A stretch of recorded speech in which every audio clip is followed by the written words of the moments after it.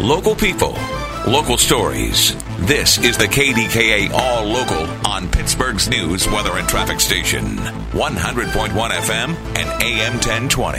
KDKA. A state lawmaker plans to introduce a bill that would make the death sentence mandatory for those convicted of killing a police officer. News Radio KDKA Shelby Gassesi is live in the newsroom with more. Rob, State Senator Mike Regan sent a notice to legislators earlier this week telling them he plans to introduce the bill, which would eliminate the option for life in prison for killing a police officer. It's just something that will be out there as a deterrent. Look, if you kill a police officer, if you murder a police officer, you're going to be put to death. Hopefully that'll keep somebody from doing it. But Governor Josh Shapiro has already promised to continue a moratorium on the death penalty in Pennsylvania.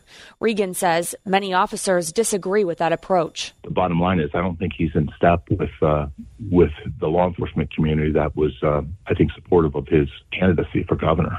3 police officers have been killed in Pennsylvania in 2023. Shelby Gassesi, News Radio, KDKA. Police have charged a Pittsburgh man with aggravated assault and gun violations in connection with a shooting Thursday at the Red Roof Inn in Monroeville. Police say a fight between 36-year-old Jamar Reese and another man led to an exchange of gunfire between the two, resulting in both men being shot.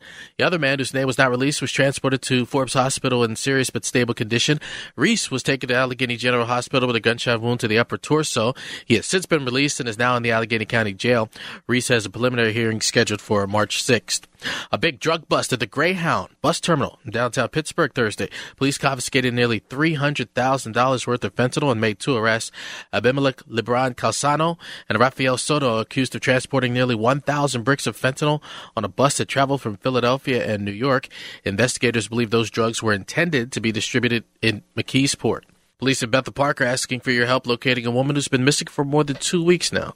56-year-old Kim Saravia called her family from a phone in downtown Pittsburgh on February 7th.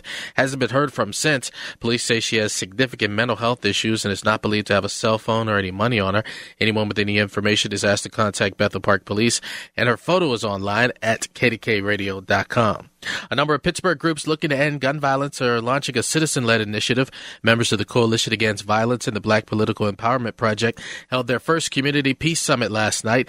Organizers say the intention of the monthly gatherings is to give neighborhoods and families the opportunity to get to the root causes behind the ongoing conflicts. Many people are reporting feeling the symptoms of spring allergies in February. Health experts say the warm weather and strong winds the Pittsburgh region has experienced in recent weeks are causing the early onset of allergies. Dr. Thomas Mertz is an allergist at Allergy and Asthma Associates of Pittsburgh, and he says allergy seasons have started to blend together in recent years. It used to be that the seasons were pretty distinct, and you would have trees in the spring, for example, grass in the summer, and weeds in the fall. But with the extended growing season, we also sometimes see an overlap. So you can have more than one exposure at the same time, which could, create greater symptoms.